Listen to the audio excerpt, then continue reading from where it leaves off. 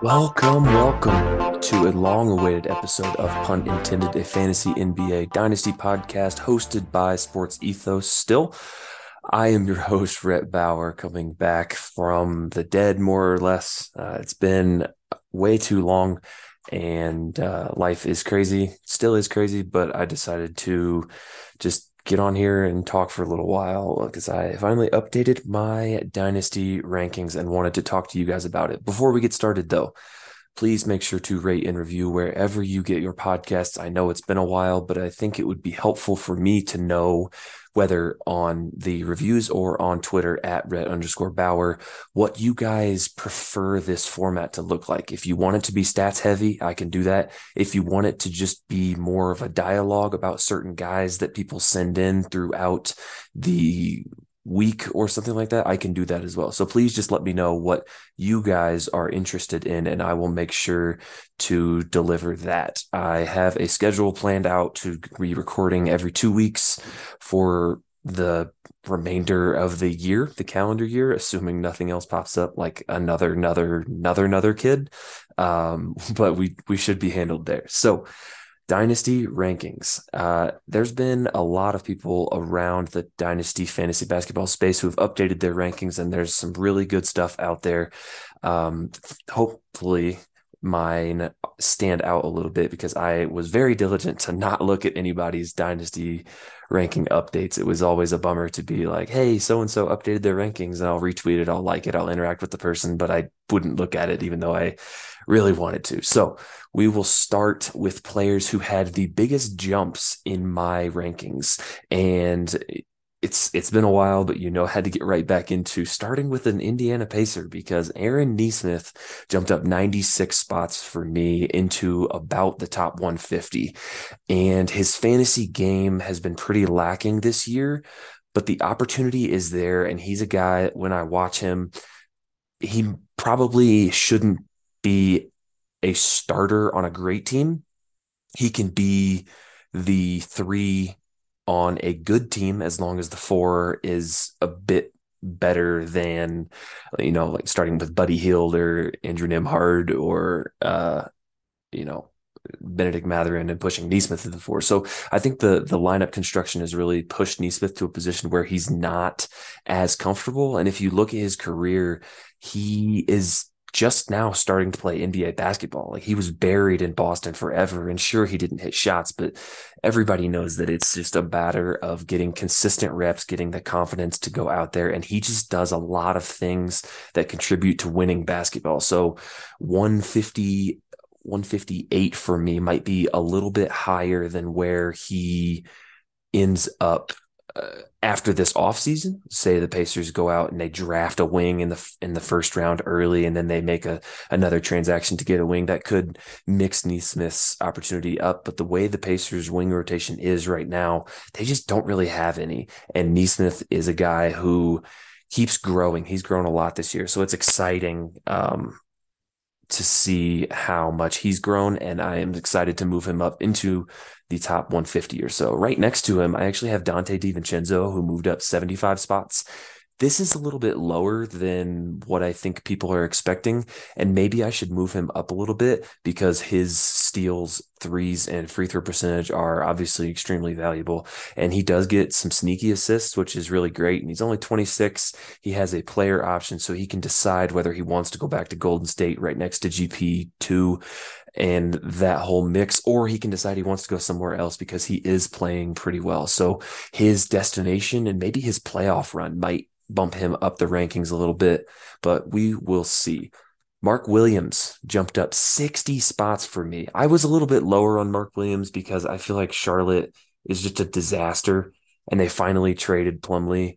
So now we get to see Mark Williams actually contribute to the degree that he should have been contributing all year, because that team was obviously going nowhere. And I get you have to have accountability with your young players, but just play them. Like they're only going to grow by playing them. And so that's been quite frustrating. But I actually jumped him up into my top 70 because he's a big that has elite field goal percentage, but he doesn't kill your free throw percentage. And we know how valuable those guys can be. And at the moment, there is not another big on the roster for the Hornets that scares me at all. I know Nick Richards was a popular guy early in the season when he was playing really well, but I'm just Kai Jones, JT Thor. I'm not worried about any of them. The only thing that will change Mark Williams' ranking as like a top 75 staple moving forward is if they get Wembanyama, and even he should probably be playing at the 4. So I am not worried about Mark Williams at all. 21 years old, can pass the ball a little bit. I'm excited to see what he looks like playing next to LaMelo for the last 20 games of the season or so. Then we got a couple guys who moved up about 50 spots. Josh Green, which I'm actually proud of because I had Josh Green inside my top 200 like early this year, early because I just liked what he did. His field goal percentage was good. He comes from a great college program where they just churn out basketball players who can play and impact the game in a variety of ways. So I actually have him all the way up to 132. And the Kyrie trade is a big piece of that because the Dallas Mavericks gave up a lot of their wing depth. And now Josh Green came to the front, but then for some reason was put on the bench so that Justin Holiday could start. So maybe Jason Kidd is sending a message there. Maybe they're just being funky with the rotation. I don't know, but I like Josh Green, 22 years old. Excited to see what he does with some bigger opportunity in Dallas, even though obviously everything is going to revolve around Kyrie and Luka. But the the plan there is to get the ball out of their hands and then let somebody else make a play. And Josh Green's actually capable of that, which is pretty sweet. So moving on is a guy that I don't want to admit that I was wrong on, but I will. Walker Kessler. The dude's been incredible as a big man, just blocking so many shots, getting so many boards. Like he looks a lot better than I thought he would heading into the year. You guys will remember that I was very low on him. I think I had him outside of my lottery as a fantasy prospect, not because he wouldn't be a good per minute player, but I just didn't think he would be a good fantasy, like a real life player to translate that into fantasy relevance. And it looks like I was wrong so far. So he is actually at 75 for me. I think his value is going to be a lot higher in 9-cat than what it actually should be because he is going to be elite in a couple things, not have any turnovers, and that's going to be enough to float him into like top 30, top 40, and we know that if you look at 8-cat, 9-cat together, that kind of gives you a better picture of what somebody actually contributes. And I think that's where a guy like Walker Kessler drops back for me compared to a guy like Mark Williams, who I think has a bit more of a ceiling to his game as a guy, first off, who doesn't kill your free throw percentage, but then also like a little bit of an assist game. And we'll just see. It's going to be really interesting to see how Walker Kessler plays the rest of the year. He gets more and more opportunity, and then obviously the offseason is going to be huge for the Jazz. Next up, another big, like I said, Naz Reid. I love Naz Reid. He's good. I don't understand why the Timberwolves brought in Rudy Gobert to further push back Naz Reid, and then I don't know. But Naz Reid is a unrestricted free agent this summer. I would imagine that he actually moves up quite a bit further than the 206 that I have him ranked at right now, just because he's going to go somewhere where he gets opportunity, and he's a big who does a lot of things. 23 and a half years old.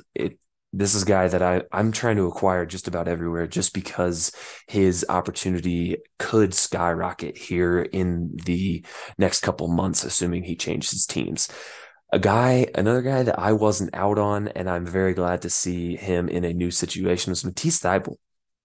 We know how elite his steals and blocks are and how very little he contributes everywhere else, but he's just so good defensively. It's always been hard to look at him and be like, yeah, you're just going to play 15 minutes a game. And I know his offense is a struggle, but for fantasy, at least, I'm good with that. I am absolutely, absolutely good with that. So I'm excited to see him in Portland, even if the deal to get him there was weird and everything surrounding Portland is weird because they're winning, but they're also selling or they want to win. They're not actually winning. But Dame's loyal, and that's all that matters, I guess. So a guy I'm I'm not sure about him. Malachi Branham. So he's playing exceptionally well right now. He's been playing very well for a while, and he's not even 20 years old yet. But there's so many guys out for the Spurs, and you guys know how I feel about players who rely on volume, who aren't actually good and don't do much other than score. Like, what are the chances that they keep doing what they've been asked to do over a short time period where people get extremely excited about them? A guy like Branham, he's taking so many shots. It seems like Vassell is out. Keldon Johnson's been missing time. Jeremy Sohan has been missing time. Trey Jones has been missing time. The Spurs have lost 15 games in a row, and they are trying very, very hard to make their pick as good as possible, and they are succeeding excellently. I know Branham is a guy who some people like. He has a bit, he can get some assists as well, but he creates shots in such an unconventional way. He reminds me of DeMar DeRozan, but with like a third of the athleticism. And that's just a player I have a really, really hard time investing in. But he is showing he can score pretty efficiently. He can get a little assists, he can get some boards, get some threes. Like he does have a fantasy friendly game as long as you aren't completely relying on your steals and blocks to win you a couple categories. So I did bump Malachi Branham up to 150. I can see that going down um, you know, as soon as the draft is over, if the Spurs end up getting some legit wings or a legit guard that plays alongside Vassell and Keldon Johnson, and then Branham's relegated to what, like a 6-man role where he plays 23 minutes a game. I don't know. So I don't see him as a long-term starter, but hey, what do I know? Another guy, Jalen Williams. I love J Dub. He is so good.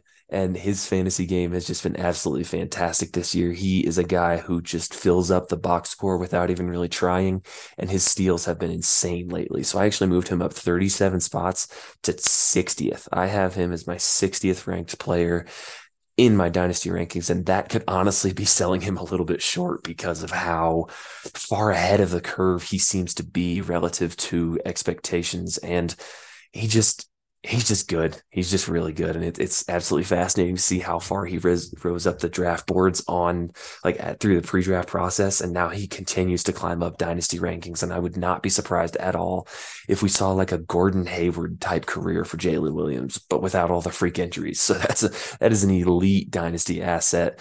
Almost 22 years old, so not old by any stretch. I'm just really excited about him in OKC because he is the type of player that is just going to thrive playing with a guy like SGA and Giddey, who just finds the right spots to punish the defense, can handle the ball a little bit, backup point guard if needed, you can shoot, defend everywhere. So just really, really excited about him. A couple more. Lauri Markkanen, obviously a massive jump just because his efficient scoring is unbelievable. I would actually be trying to sell him a little bit.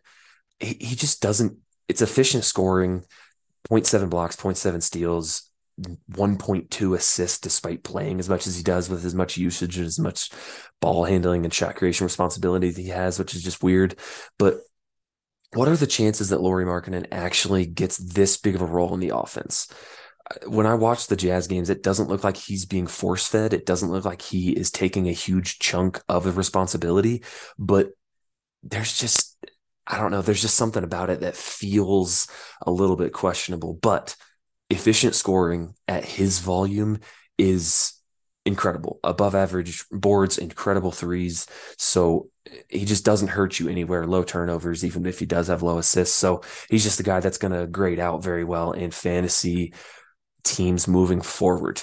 Another guy, Markelle Fultz, you guys know I've been on him forever. He is inside my top 80, which might actually be low, but there is still the injury risk. There is still the Scoot Henderson risk. There is still, there are question marks, but man, they've been the seventh best team in the league since Markelle Fultz has been playing. And they were the worst team in the league when in the 25 games that he wasn't. They were 5-20 before he got in the lineup. And I think since then they're 21-17, something like that. Good for seventh or eighth best record in the league. I love him. So Moving down, Precious Chua, I had him bumped up a lot, thinking that Jakob Poeltl wasn't actually going to be as excellent as he has been. And I might be wrong about Poeltl. I had him as a sell after the deadline just because I don't think traditional bigs like that are going to thrive in Toronto, but it seems like what Poeltl brings is exactly what Toronto needed. So I might be wrong on that, but we will see. Precious just does a lot of stuff, and it seems like Toronto really likes him, and the Miami Heat picked him. So if I can get a guy from those two developmental, you know, pathways, like I will invest in that player every single time. And last but certainly not least, two guys that I am just extremely excited about. It's Trey Murphy and Jeremy Sohan because both of them are guys that fit the prototypical player that I enjoy in that they do a bit of everything on both ends of the floor. Sohan can't shoot, and Trey Murphy it shoots the leather off the ball. It's pretty insane. So both of them are actually around 85 in my dynasty ranking. And again, that might be selling them short, but both of their situations are pretty up in the air. Sohan with a team in the Spurs getting who the heck knows what their team is going to look like and what his role is going to be because he kind of even with the strides he's made as a free throw shooter, shooting one handed, which is absolutely fantastic. His role as like a point forward, I don't know how sustainable. I just don't know what that's going to look like on a good team. And the Spurs are a ways away from being good, but you still kind of have to project for that. Bank against some improvements. That's why he is where he is, and he has a great fantasy game. But it's still going to be interesting to see what the Spurs do because they've got a lot of options. And then Trey Murphy, he should be playing 33 minutes a night. I'm so like, there's no reason he should be playing as little as he is. He's shooting almost 50, 40, 90. He he can get 1.3 steals in 34 minutes a game. He can get 0.8 blocks. He has a statistical profile that is almost identical to OG Anunoby before his scoring breakout and nearly identical to Jaden McDaniels right now. He's just playing fewer minutes and he is a better shooter than both of those guys. So, and you saw him in the dunk contest. You saw that, like that was legit. He's out there. He can actually got some hops. Like he's a great defender, great dude. I am excited to see him in New Orleans. I just wish we could see more of him in New Orleans. And there's a bunch of other guys that moved up 25, 30 spots, but I don't want to spend too much time on the risers when we have some serious fallers to get to. And the biggest fallers are kind of are in the same group where it's hey, players that are really hurt or in really bad situations, and that includes Lonzo Ball, John Wall, Russell Westbrook, Rashawn Holmes, Jalen Smith, Ben Simmons, and a lot of those guys. I love Lonzo, I love Simmons. I have had them on rosters for years, and Lonzo's situation is just terrifying, man. Like there's people who were, I don't remember who it was, talking with Zach Lowe, but he used to be on the Lakers beat and he remembers talking to Lonzo or talking to somebody around the team and the dude was getting PRP injections in his knee at 21 years old. That is not normal. That is not good. And the Bulls medical staff has a history of being like insane. I know, I think it was Luol Deng, like almost died because of a surgery, an infection or something like that. I don't remember exactly what it was, so don't quote me on that. But the stories are out there of the Bulls medical staff being questionable at best, and doctors are saying they've never seen an injury like this before, and he is like a year past when he was supposed to be recovered, and is still feeling pain, like barely running, and that's just incredibly concerning for a guy. He is only 25. I did just take a flyer on him. I traded a 2024 first round pick from a team that has uh, it's my team. I've got Jimmy, Kyrie, Jamal Murray, Vassell, Nurkic, Brook Lopez. It's a pretty good team. It should be at the very worst if Kyrie goes MIA, Jimmy gets hurt. At the very worst, it's probably going to be like the 20th overall pick. So if it's a situation like that, I'm still trying to buy Alonzo because he is 25 years old. And the fantasy game is just too elite to pass up on, but man, I also wouldn't blame you if you just cut bait and got something good. He is dropped 60 spots down to 125, and that's purely because of how good his fantasy game is. I would not argue with you if you had him much, much lower than that because you just simply do not believe that he will be healthy. And I can't really argue that. John Wall gone down 170 spots because he's not on a team right now, and he wasn't very good with the Clippers. Extremely inefficient. We know how scarce assists are, but there's a lot of downsides that come with that. And then Russell Westbrook, he looks pretty darn good in a Clippers uniform, but you have to drop him down, right? Like I dropped him down to 204. He's just so detrimental in nine cat that even if he does have some good counting stats, his turnovers, his percentages are just going to be atrocious. And I just don't know how you can have him as a premier dynasty asset moving forward. Rashawn Holmes, another big. I don't understand why he's still in Sacramento. It's so sad. He was so good for a while. I had to drop him 50 spots. He's almost outside my top 300 right now. And I mean, he's so good of a fantasy player, but he's just dropped off the face of the earth, and that's just a bummer because it was pretty awesome seeing him come up the way that he did from nothing, from a G League, I think, undrafted and establish himself as a legit starter, and then get replaced by Domantas Sabonis, rightfully so. Another group of bigs, and you guys have probably already know this is coming, but Bol Bol and Alexei Pokusevsky. I dropped them 40 spots each to 171 and 172, respectively. It's just not, you guys know how I feel about them. Bol, I would have been selling every single possible second that I could. There were plenty of people buying, which is just staggering to me. I don't really get it. And then Poku, sure, he was good, but come on. The Thunder are good. They're legitimately good. And how long are they going to keep messing around with someone like that? And maybe messing around is diminishing. I don't know. I don't mean it like that, but Poku on the year is at 144 in 22 minutes a game, almost purely due to 1.3 blocks.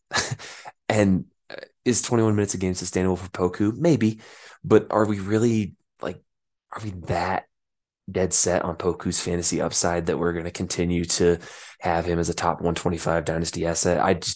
I don't think that that's a good idea for anybody. So I would be selling if anybody still believed they were buying low, rather than just getting in where he might be moving forward. Jalen Smith, I had such high hopes for Jalen Smith. He looked so good to close out the year last year, but the Pacers renegotiated and extended Miles Turner. So Jalen Smith has been pretty bad. He's stacked up as many DMP CDs in the last couple weeks than he has games played, and even in the games that he's played, he's been not good, but also hasn't been playing a lot, and that is just not what you're looking for a guy. So I dropped him 38 spots to 185. There is still a fantasy friendly game there, but he just hasn't been good.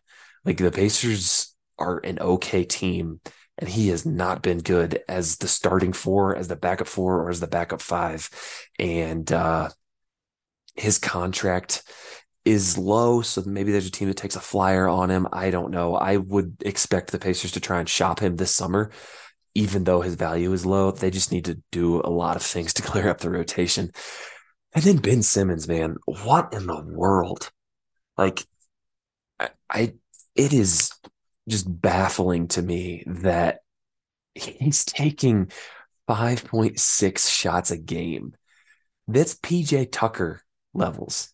Like I don't, and everything else looks pretty okay, like it's 6 rebounds, 6 assists, 1.3 steals, and zero point 0.5 blocks, and 56% from the field. Like, oh, sweet. 6.9 points, and Jacques Vaughn can't even play him. Like, golly, that's just something else. I don't, I don't, I don't get it. But he had to drop down, so he's just at 100 because I can't quite put him outside my top 100, but it's got to be. He's getting close because it is dangerous. He still has a stat set that is helpful in some builds, I have him in a lot of places, and I had high hopes for him this year. Maybe he gets back to it. I don't know, man. It is not great, Bob. A couple more guys before we close out here. I got Keldon Johnson dropping 40 spots. He's just not a good fantasy player. That's just straight up. He's just not a good fantasy player. He has a lot of responsibility right now. He's not really playing that much at this point because the Spurs are doing what they're doing. But he's got 28% usage this year, 33 minutes a game, 22 points a game, two threes, five boards, three assists, 0.7 steals, and he's 157th in 9 cat.